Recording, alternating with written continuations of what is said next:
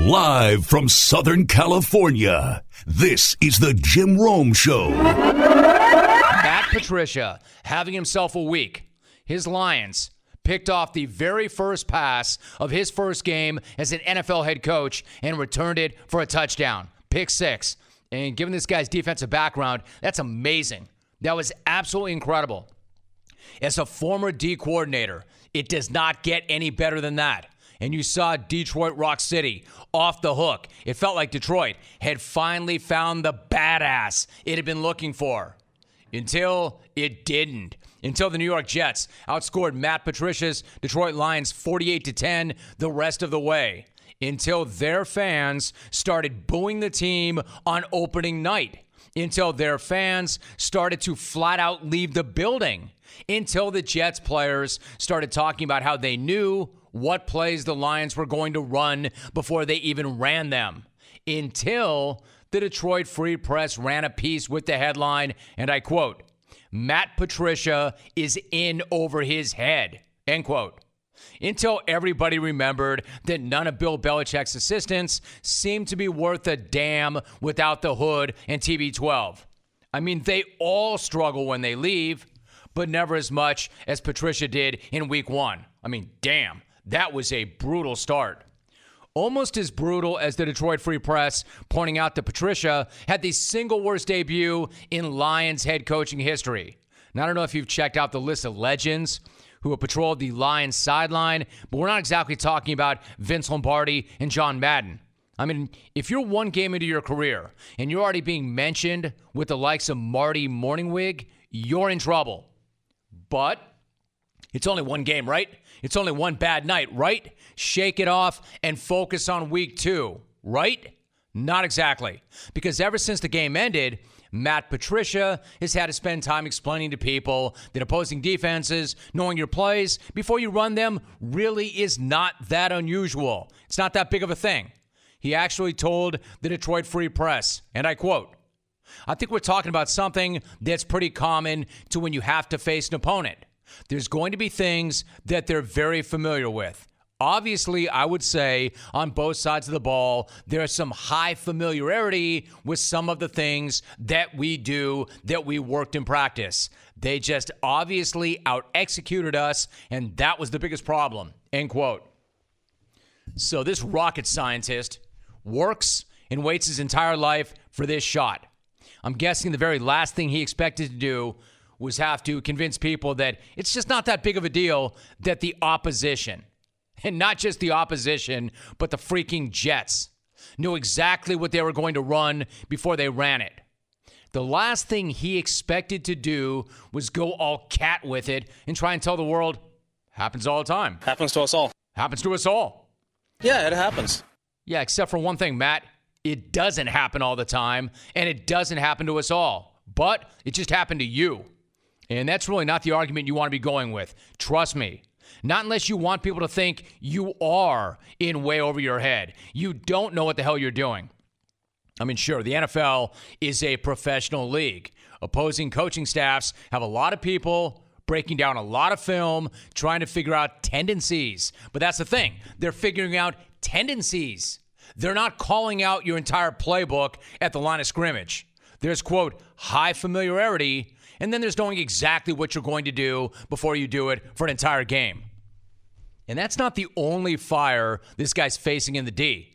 There's also a report from Mike Garofalo of the NFL Network that Patricia was hearing from a number of vets already in the Lions locker room who were griping about the number of rules that he put in place and about how hard he was going after guys in training camp. You know, the same old deal with everybody who shakes loose from that Belichick tree and gets their shot.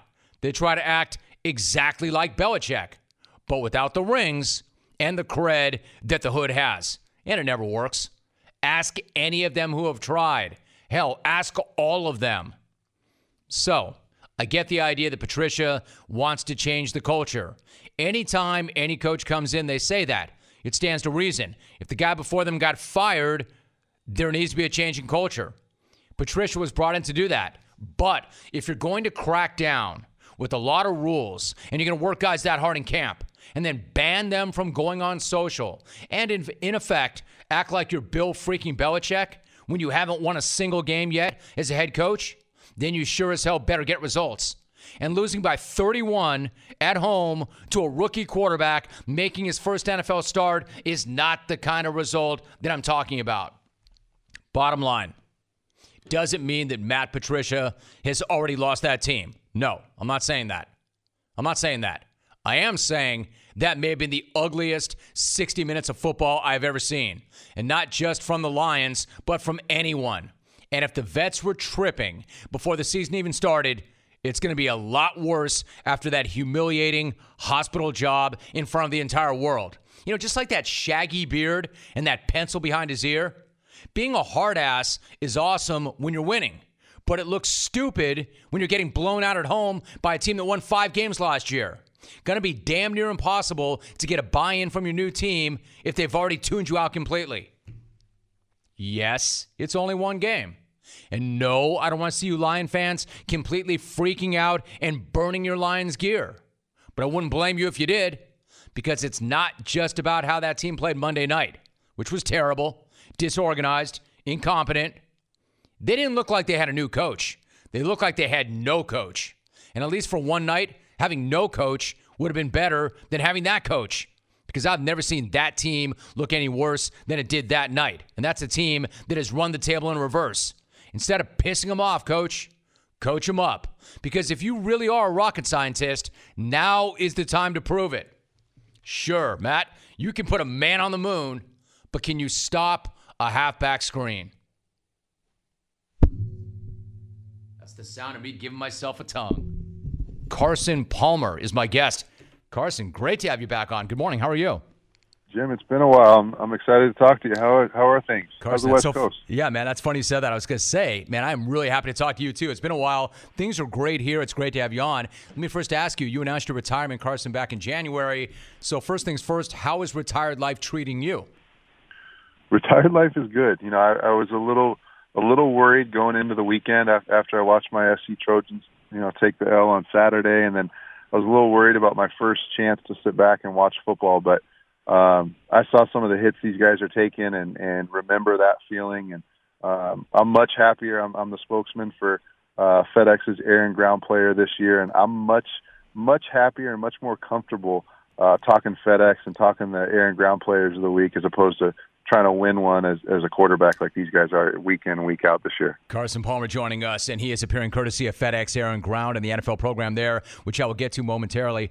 Carson, when you announced your retirement, you said in a statement over the course of your career that when you had teammates retire, you'd ask them, how did you know it was time? And generally they would say, you just know. So how did you know it was time to step away?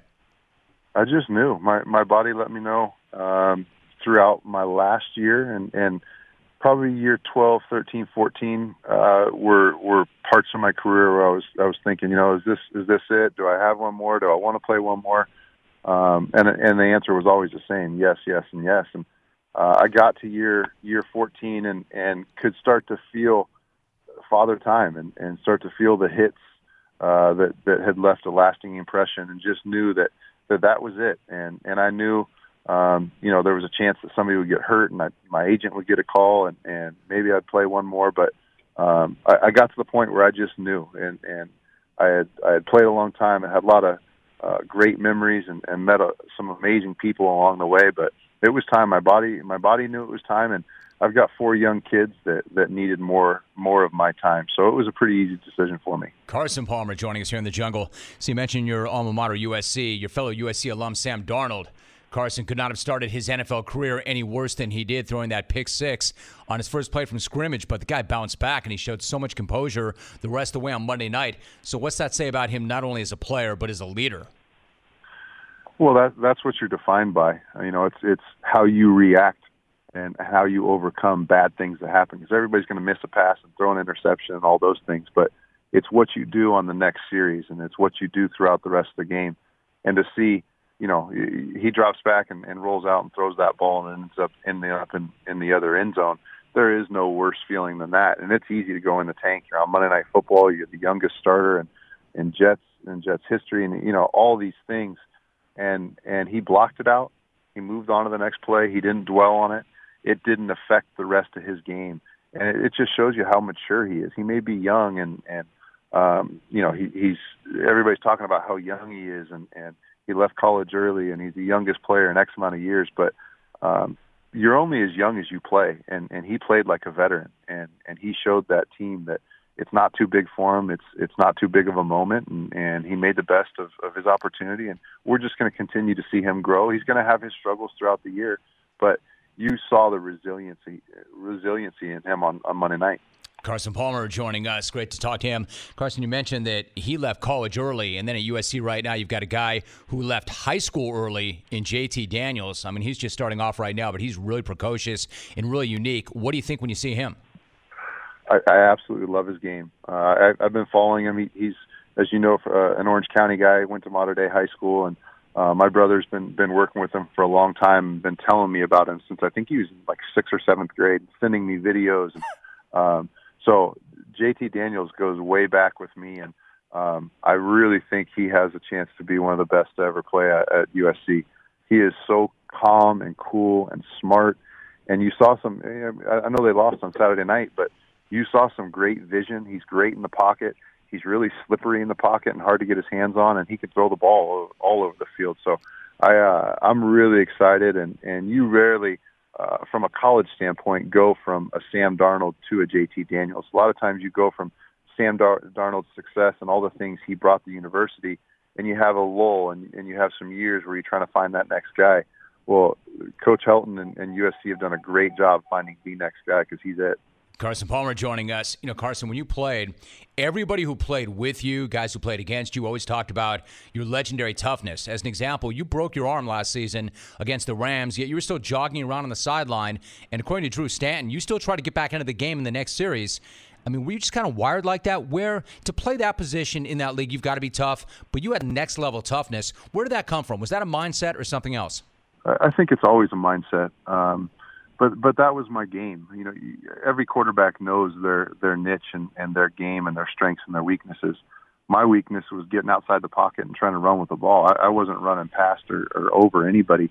My strength was sitting in the pocket, being able to take big hits. You know, being a 6'5", 245-pound guy, I was built for that. I wasn't built to get outside the pocket and run. So, I knew that was where I needed to excel, and that was something I needed to have success. And I don't know, I did some different stuff in the off season, I guess, over the years, kind of developing a pain tolerance by actually finding ways to put yourself in pain and kind of block it out and focus on other things. And, it's just everybody has to find their own sweet spot or their own thing that kind of separates them and makes them who they are. Every quarterback has to find that and has it, and that was what I used, and one of the things that helped me excel. That's pretty wild. I mean, so like, what kinds of pain were you looking for in the offseason to help develop a greater tolerance for pain? I spent a bunch of time at the end of workouts, whether kind of doing boxer type workouts, where I was laying on the ground and would take hits from a medicine ball. I would stand up in a throwing position, and my trainer would have boxing gloves on and just kind of rattle your rib cage a little bit, get you used to that feeling of getting hit while you're throwing, that feeling of being tired, being exhausted, and then you take one right in the stomach that should knock the wind out of you, and fighting, those opportunities where you really should have the wind knocked out of you, but you could train for that and build up tolerance and build up strength. So yeah, I did a lot of those kinds of things, and I think they served me well. Carson, one thought before I ask you about the FedEx program, and you've got plenty of time to talk about that. You mentioned your brother Jordan, and he's worked with some of the best young quarterbacks in the game, and a lot of people look to him in terms of development. I mean, he clearly has a knack for this sort of thing. Did he always have that kind of eye and that vision for it? When did you know that he could do that kind of work, the kind of work he's doing right now? Not until I started training with him. We played together and for the Bengals for a handful of years, and I saw an ability to teach, but it wasn't until he had retired and I was working out with him in the summer with some of the guys he was training for the draft or some high school kids he was training locally, where I really realized he's a teacher, and everybody thinks, well, if you coach or if you played, you can go into coaching and you can be a good coach. That's not true.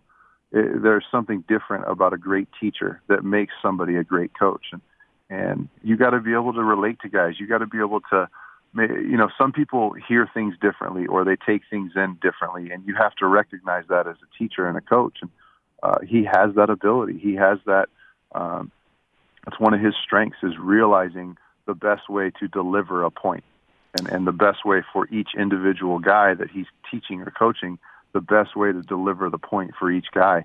And that's something that's rare. I've played for a ton of coaches, and not all of them are great teachers. So it's hard to find a coach that's a great teacher, and Jordan definitely has that ability. Carson Palmer, my guest. You're working with FedEx on their Air and Ground NFL program and its relationship with the USO. It's a great program, Carson. Lay it out for me. How can the fans get involved, and exactly what is the program about?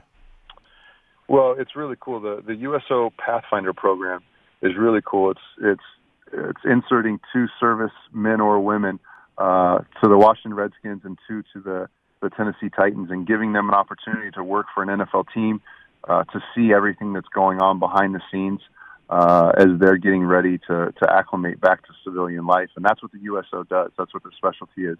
They help our retired servicemen and women move on to what's next after they retire from serving our country. So FedEx is doing an unbelievable thing. I'm honored to be the spokesperson for the year.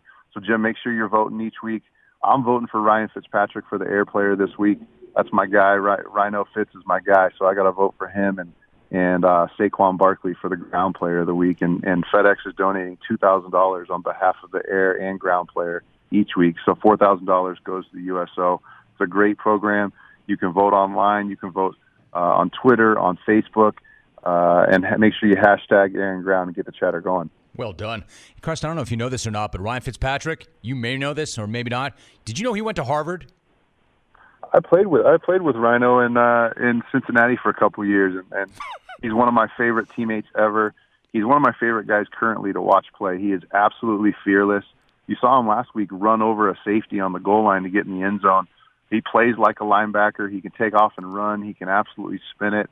So yeah, I mean, I knew he went to Harvard, Yale. Which one is it? It's one Harvard. of those. He went to Harvard. Yeah. I know, amazing, right? No, you're right, dude. He put his head down. He was amazing. Also, last thing, Carson, you are the subject of an NFL Network documentary, A Football Life. It's a great show. It's going to drop on Friday. Listen, you've always been amazing with the media, as evidence from this interview, but you've never been somebody who was looking to make it about yourself. So are you looking forward to that as you get closer and closer to air? Yeah, I'm excited to see it. I throughout my 15 years, I shied away from those kinds of things, and I never had a camera crew in my home around my kids and family, so it was the first time for that, which actually ended up being really, really fun for my kids. And it's a great chance. My kids went to games and were interested in the cheerleaders and the mascots and all the hot dogs and sodas and all that kind of stuff going on around them, and never really saw the football or were focused on football. So it's a really cool thing to kind of go all the way back to high school, my playing days, through college, through Cincinnati, Oakland, and then into Arizona. And it's a really cool kind of yearbook for us to look at some point down the road, and for them to reflect on and me to reflect on. But it's really cool. It gave me a chance to really kind of vent and let some things out that I kind of buried deep down inside and was so ingrained throughout my career to move on to the next play or move on to the next day or the next game. So it was a really cool opportunity, and I'm excited to watch it on Friday night. In the NFL, still no Le'Veon Bell at the Steelers facilities. That according to Adam Schefter earlier this morning. And not only is Lev not at the facility in the Berg, my man's not even on the depth chart anymore. First string, James Conner.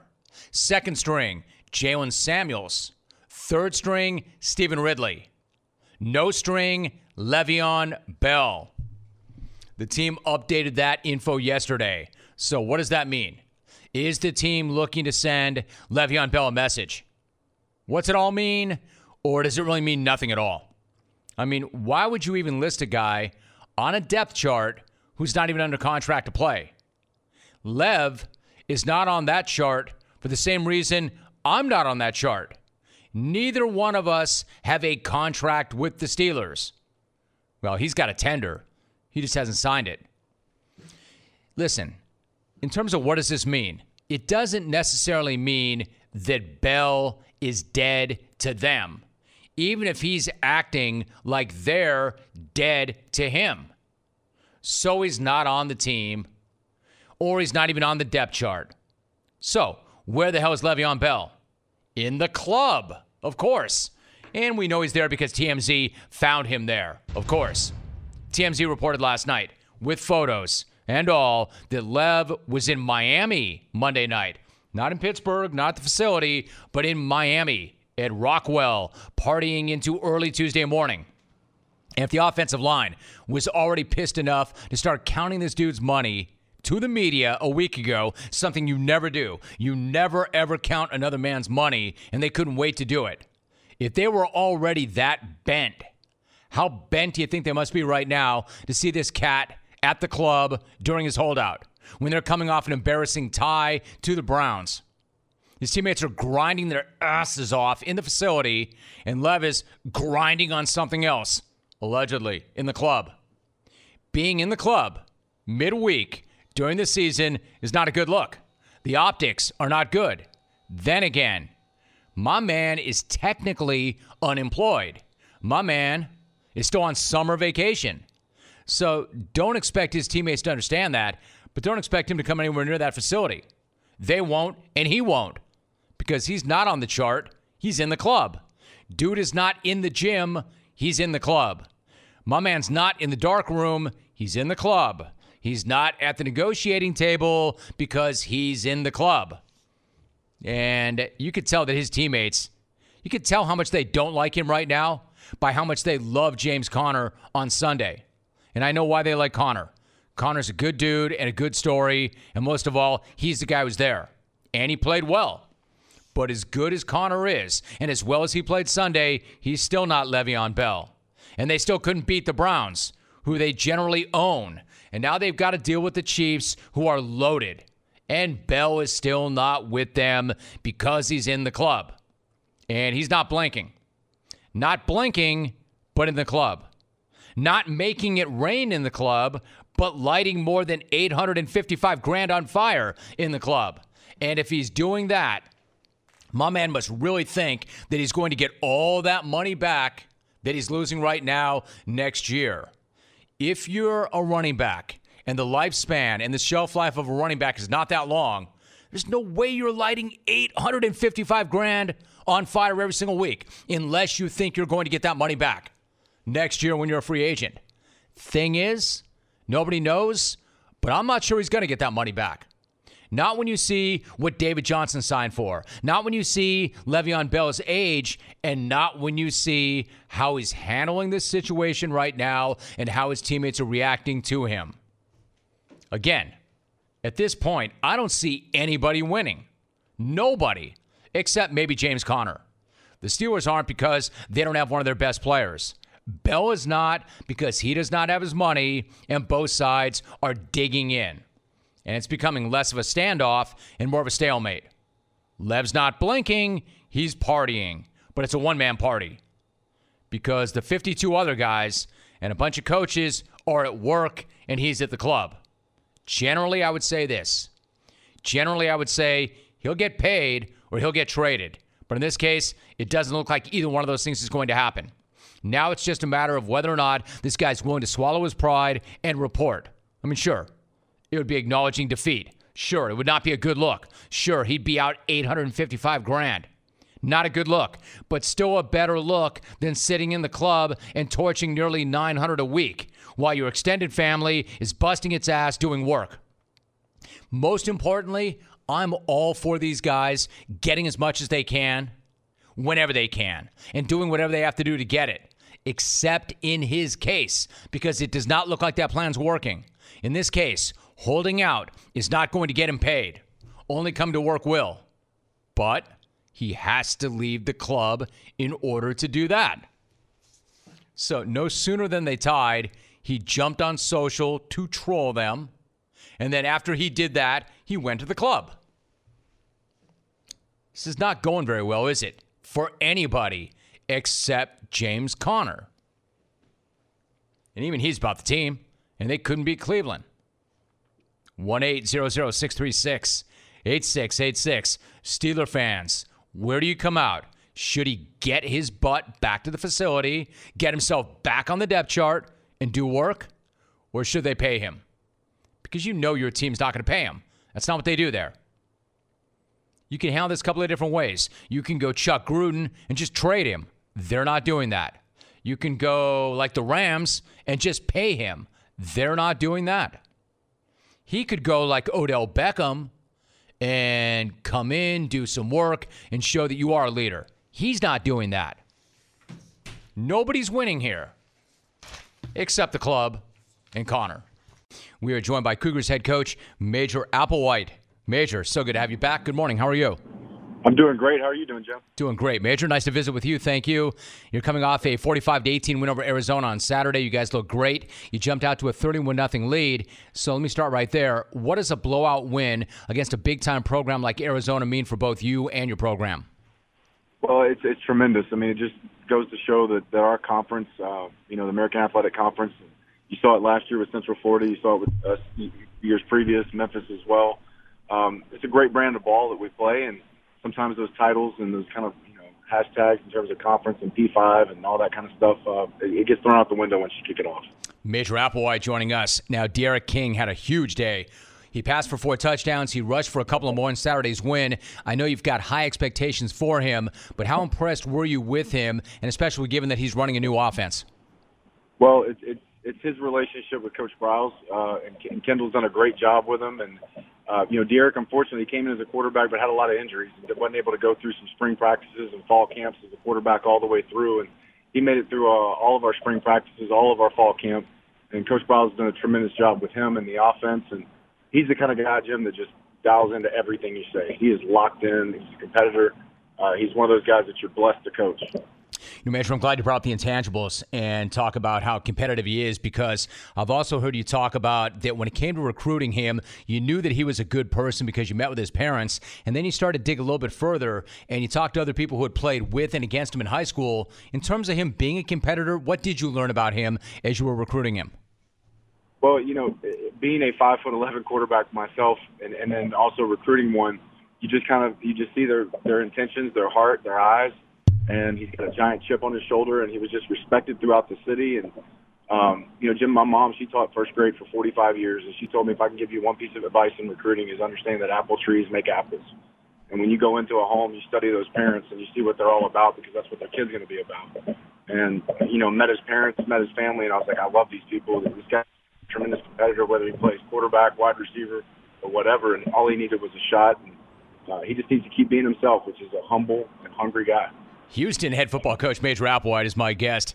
And then we had Ed Oliver on the program recently, Major, and I had him on, and you and I have talked about him in the past. But as you've had a chance to spend more and more time with him, what is it about Ed Oliver that makes him such a unique player? His energy. His energy, and he just, sounds corny, but he's just got a zest for life, man. I mean, he loves to be around teammates. He loves football. He loves challenges. He loves people saying he can't do this or he's not the best at this. And, there's a lot of similarities between he and Derek, our quarterback, as well. I mean, just that fire that you want to see in your competitors. The thing also, Major, that's really impressive to me about Ed Oliver is when you talk to him, you know that the NFL, although that's very much a part of his future, it's something that he views as a long way off, and that the only thing that really seems to matter to him right now is a conference championship and a New Year's Bowl game. So when you've got a star player like Oliver who's focused on a goal like that, how much does that impact the rest of the team? Tremendously. And he wants to do it. He wants to leave a mark. He understands that there's things beyond the University of Houston and his experiences here, but he wants to leave a lasting mark, and he's very prideful in his city and his set and where he comes from, and that's something that he's put his mind completely on. And like you said, other guys feed off of that. They feel that energy, and they're right there along with him because they're thinking, shouldn't he be thinking about first round? Shouldn't he be thinking about Heisman? And he's like, no, we've got a conference championship to win, but more importantly, we've got Texas Tech this weekend on the road. Talking about Texas Tech, as you get ready for them and they're on the road, what concerns you the most about them as a team? Well, they're a difficult team to play out there, and it's our first true road trip. We had an away game, but that was, intercity rival, right? So this is the first time that we're going on the road. It's a tremendous environment. It's a great place to play as an away opponent. But it was just for our guys understanding 4 quarters.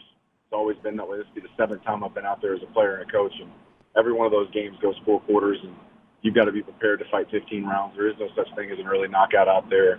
They score a lot of points. You've got to be locked in for 3-4 hours. We're talking to Major Applewhite. Cougars 2-0 so far, and they've got that big game coming up against Tech. You know, there's a notion in coaching circles that you can make huge improvements from week 1 to week 2. So what did you see in your team from the first game to the second game, and then how do you build on that for the third game? Well, we played better in the first half against Arizona than we did against Rice. And a lot of that's, first game jitters, just new experiences, things like that. So we played better in the first half against against Arizona. For us, it's like any other coach, putting together 4 quarters. But we talked to our team about it on Sundays. Just, continue to trust your process. We don't need to do anything different unless it's going to make us better. But just being deliberate. Where do we need to get better? Let's not sit here and just adore this Arizona tape. Let's watch it quickly, get it over with, get it out of our system, and let's focus on the things that we need to do to be the best team this Saturday at 3 o'clock. And then back in the spring, you talked about the fact that a mentor had told you that it might take 12 or 18 months before you really feel like it's your program. Is it an accurate statement in your mind, and does it feel like it is your program now? I do. I think it has a lot to do, and not pointing fingers in saying this, but it takes everybody a year to work together. It takes everybody a year. It takes, the calendar, whether it's recruiting days, official visits, signing day, off season, spring practice, summer workouts. It takes an entire year to go through that calendar and create your expectations for each time of the year and each event that's coming around the corner. And I think everybody gets a feel for that. And as you go into your second year, hey, this is where we had a pitfall, or this is where we can capitalize. We can make this even more successful than when we did it last year. So I think, a full calendar year, 18 months, something like that, it helps you feel more comfortable about what's coming around the corner, and people are able to do their jobs better. Major Applewhite joins us for a few more moments. Now, when you took over, the players talked about the fact that you do not raise your voice very often, but when you do, it means something. You made the point that when Mac Brown raised his voice, it would get your attention. What have you taken from Mac Brown that you've applied to your own head coaching style? Well, just focus on the things that matter. There's a lot of things that are going on in a building. There's a lot of things that a head coach can get his hands into if he wants to. You just got to be smart and understand where you need to focus your time, and where your time needs to be focused is on your players. And that is your job, is to raise young men that can graduate, get their degree, create earning power, and play great football and win championships in the process. So this second time around, a lot more time. I'm able to spend time with players throughout the day and see where I can help them and give them their resources to accomplish their goals. I mean, coaches, winning, schemes, and all those kind of things, I get it. I'm with you. But that's ultimately our job, is to give those young men every resource humanly possible to get the best degree, create earning power, and win championships, and don't make it any more complicated than that. So then at the end of the day, and I talked to Carson Palmer about this, Major, earlier today, and as another quarterback, you can relate to this. He was talking about his brother, and I said, what is it about Jordan, and does he have a knack for the way he sees the game? And he said, you know what, just because you play the game does not mean you can coach, and just because you can coach does not mean you can teach. So in your opinion, how much of being a head coach is about teaching the game of football, and then how much of that is about developing relationships and then motivating your players? It's more of the latter. It's more about the teaching. Football is not very complicated. We make it complicated as coaches. Keep it very simple. Work on the person. Work on the discipline that you have to have each and every day. Work on the work ethic. Work on the belief system, them believing in themselves, developing confidence, and they'll start executing that play better. Let me finally ask you this. I mean, you're 1 year removed from Hurricane Harvey and the impact that it had on the city of Houston and on your program, and it meant that you had to evacuate the city, support your players who were dealing with it, and then when you come back, you organize trucks to take supplies to people who had survived. I know you're focused on Tech, but when you look back on that whole experience from last year, what kind of thoughts do you have? Well, it's one that I feel very fortunate and blessed to it not affect my family as much as it did people around us in our city. At the same time, it makes you feel very prideful to live in a city that works the way they did to bring everybody back on their feet again. And, you see this getting ready to happen, on the East Coast right now. And, your heart goes out to people that are getting ready to have tremendous life changes. But it showed me a lot about our players, showed me a lot about our staff, and an incredible, our city, just the way our city reached out to each other and helped each other through this. That's the big lesson. That's what I hope our players learned as well. covering an awful lot of ground. So you've got Houston coming off a really, really nice win over Arizona. Next challenge, Texas Tech on Saturday. The Cougars are 2-0, and they're coming off a bowl game last season. Their head coach, Major Applewhite, my guest. Major, so good to get caught up. I appreciate your time this week, and it's really nice to have you on the show, and I appreciate that relationship. Thank you. Hey, man, thanks for having me again, Jim. Go Cougs. All right, so it's been a minute since we talked about Hugh Freeze. And if it's been a minute, that probably means that Hugh Freeze was laying low in an attempt to rehabilitate that image. But he did resurface at the Little Rock Touchdown Club on Monday night. And he talked about life, and he took some questions. One of the questions was about the fact that he does not have a job and whether or not somebody or something was behind the fact that he still does not have a job. I think that this past year there were several schools that showed great interest in me, and for whatever reason they all ended the same way. I think that that's probably a question that's better asked for people that had discussions in regards to my employment, so it'd probably be unfair for me to speculate on that. But I think the climate in America the last year probably affects a lot of administrators' decision making. And that's incredible. The climate in America affects a lot of administrators' decision making. That's some word salad right there. That's some word salad right there. An interesting word salad of an answer. The money quote, though, I think the climate in America the last year probably affects a lot of administrators' decision-making. Yeah, hell yes. Finally somebody said it. Somebody finally had the guts to stand up and say the truth. He's not dancing around that issue. He's willing to come right out and say it. It's about damn time. Leave it to a dude named Hugh Freeze to give you some stone-cold facts.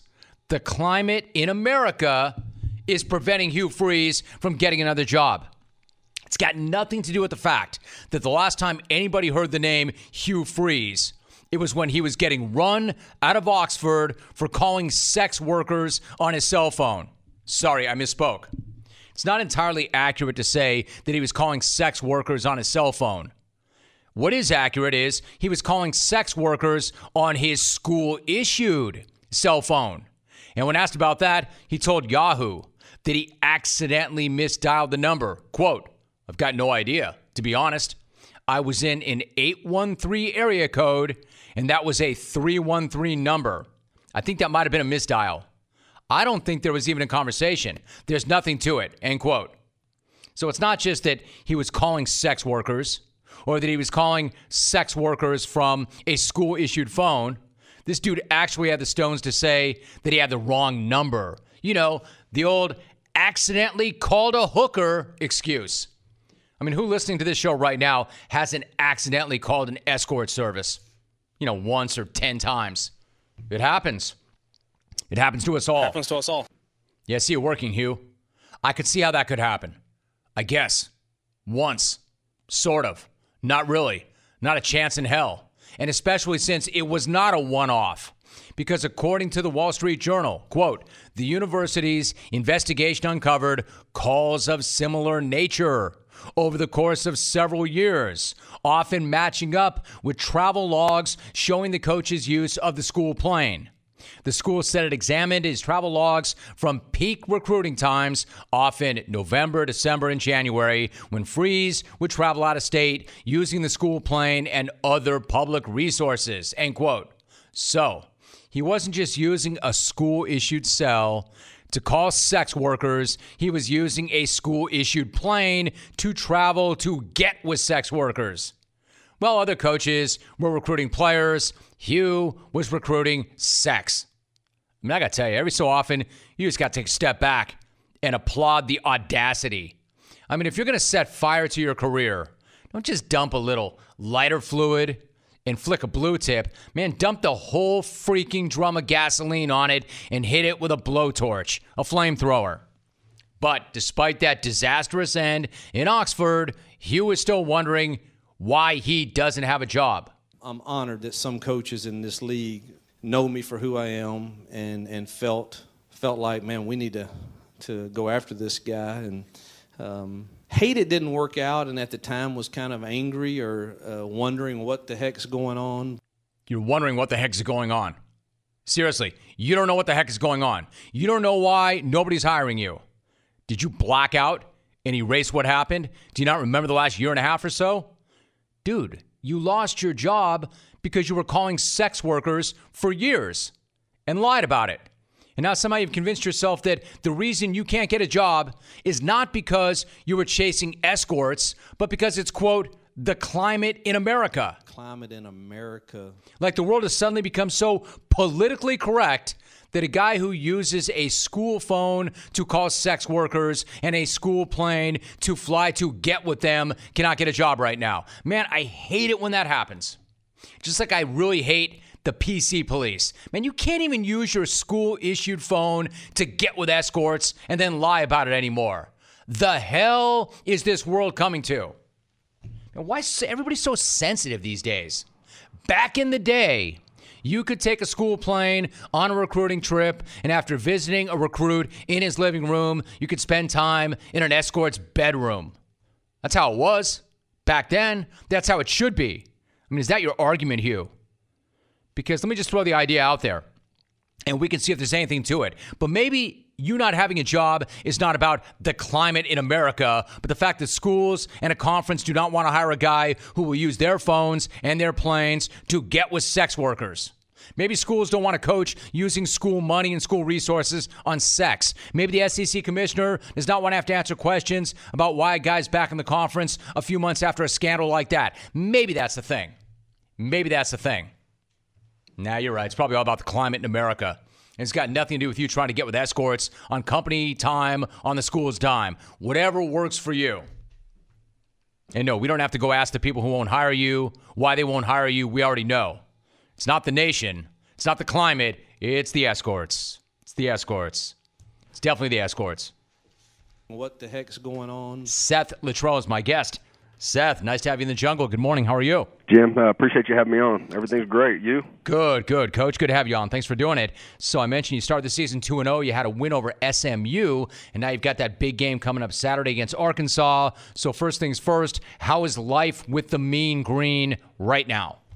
Everything's been great. We got a good group. We got 17 returner starters. So, we had a lot of experience in year 3. A lot of these guys have been playing since they were freshmen, and just understanding the culture, being able to keep our coaches this past season was really crucial for us in the off season. Just being able to, keep the ball rolling and making sure that we're not having to coach coaches and players. And we're at year 3, so everybody kind of understands the culture. Everybody knows the standard that we're looking for each and every day, and the guys have worked extremely hard. They came in after this past season with a chip on their shoulder and ready to get back to work. And we've really developed some really strong leaders, and they've worked hard together and starting to build that team chemistry we're looking for. A lot of good stuff in there. Seth Littrell joining us. Now, there's a number of guys I could talk to you about, but why don't we start with your quarterback, Mason Fine. He was on just about every single award watch list at the start of the season, and then he comes out and he's thrown for nearly 900 yards, 7 touchdowns in 2 games. You've been around some really good quarterbacks, both as a player and a coach. What makes Mason so good? I think, just what he does off the field. He's such a great leader. More importantly, everything, people want to talk about his stats, and the last thing he'll talk about is his stats. I mean, he really doesn't care. All he wants to do is compete for championships and win football games. And, not only for this team and this program, his teammates, but also for this community. And, he's very driven. He's worked probably as hard as I've ever seen a guy work this off season. Not only in the weight room getting bigger, stronger, and faster, but just in the film room getting the receivers together and throwing one-on-one routes, getting the time and the rhythm together. And he's a special player that you get ever so often that has a tremendous drive and determination to be successful. And he's as good as they come. There's no doubt on and off the field. He's a great teammate, a great person, and we're very blessed to have him. One thought about him also, watching him, it seems to me he's not afraid to take a chance and let it rip, not afraid to take a chance and throw a ball where maybe only a few other quarterbacks can put it. What's it like for you as head coach when you see some of the passes that he throws? Well, you got to let Mason be him. He sees the field very well. He's very accurate. And like we talked about this past year, you don't have to do it all on your own. You got to take what they give you. But at the same time, we want you to be aggressive, but manage the game as best as possible. And when he trusts it, he sees it. He feels comfortable with ripping the ball and putting it in different spots. But so far so good. We had the first game we didn't have any turnovers. We were plus on the turnover margin, and this past game we were plus, I think, 2 or 3.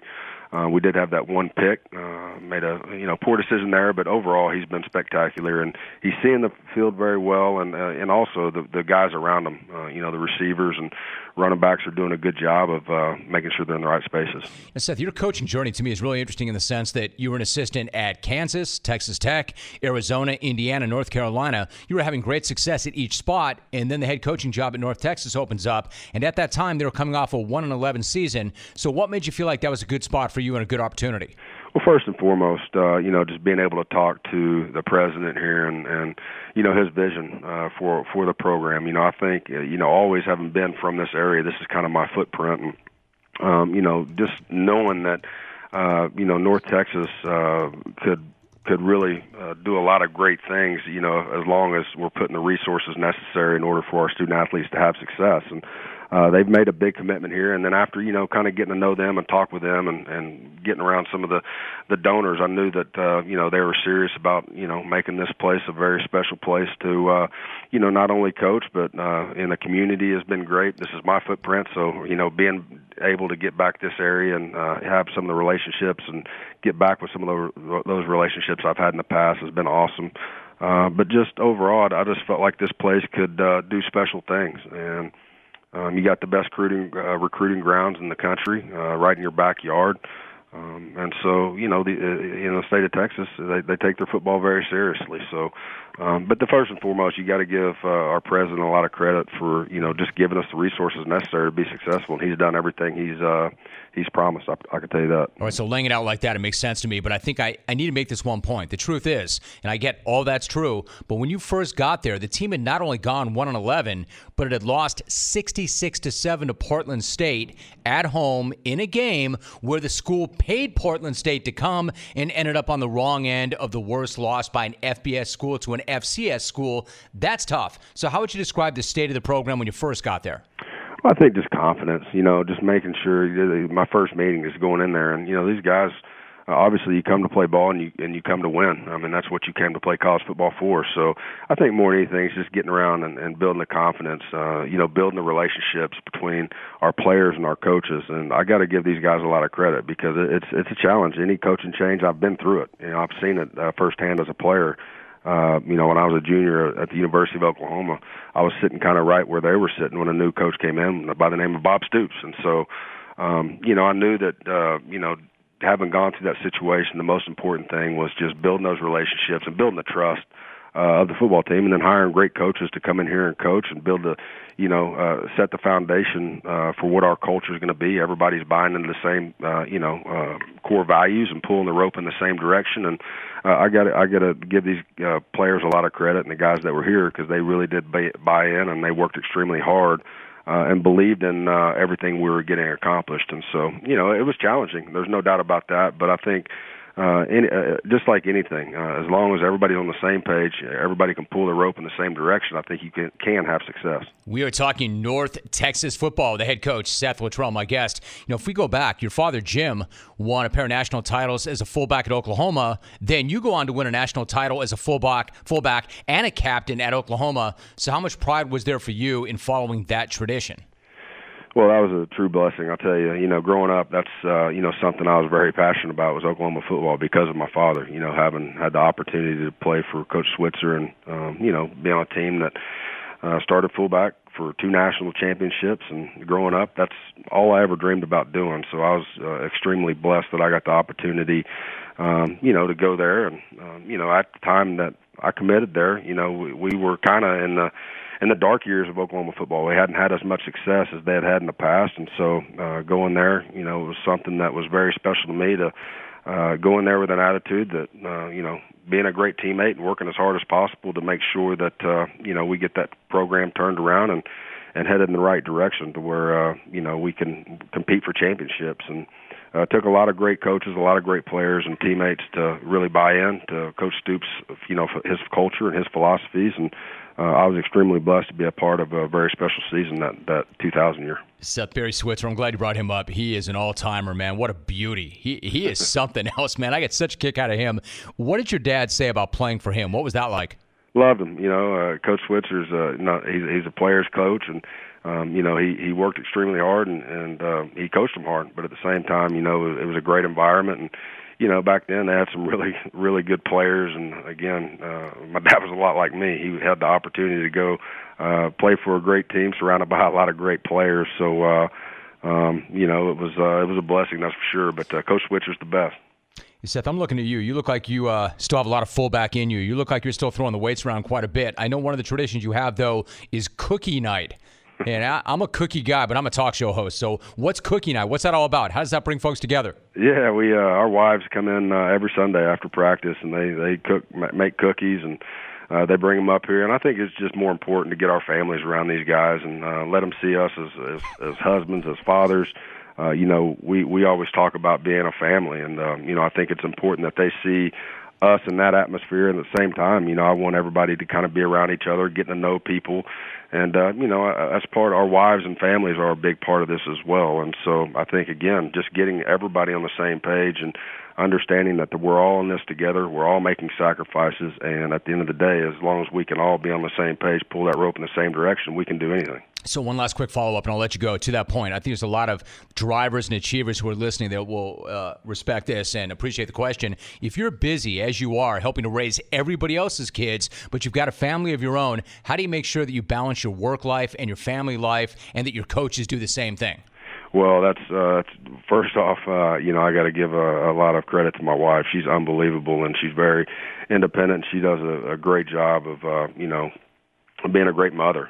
But I try to, make sure that I spend quality time with my children throughout the week, and our coaches do as well, to the sense to where, even on Sundays, I don't come up early on Sundays. I try to wake up. I go be able to see my kids, take them to church, go eat lunch, and then come in here and, evaluate the game after that. We have plenty of time, throughout the week to make sure that we're getting done everything necessary to be successful.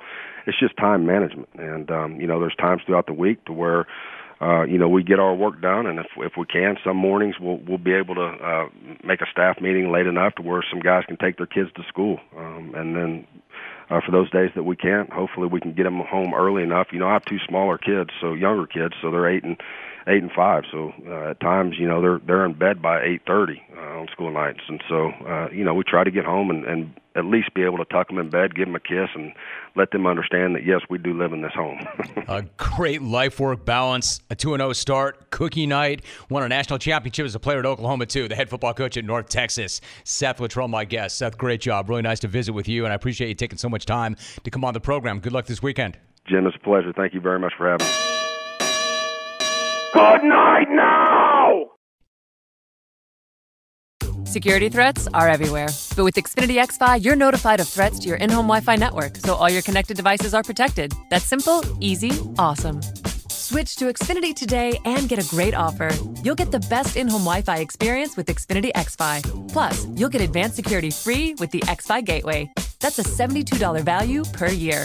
No other provider offers this. Go online, call 1-800-XFINITY, or visit a store today. Restrictions apply.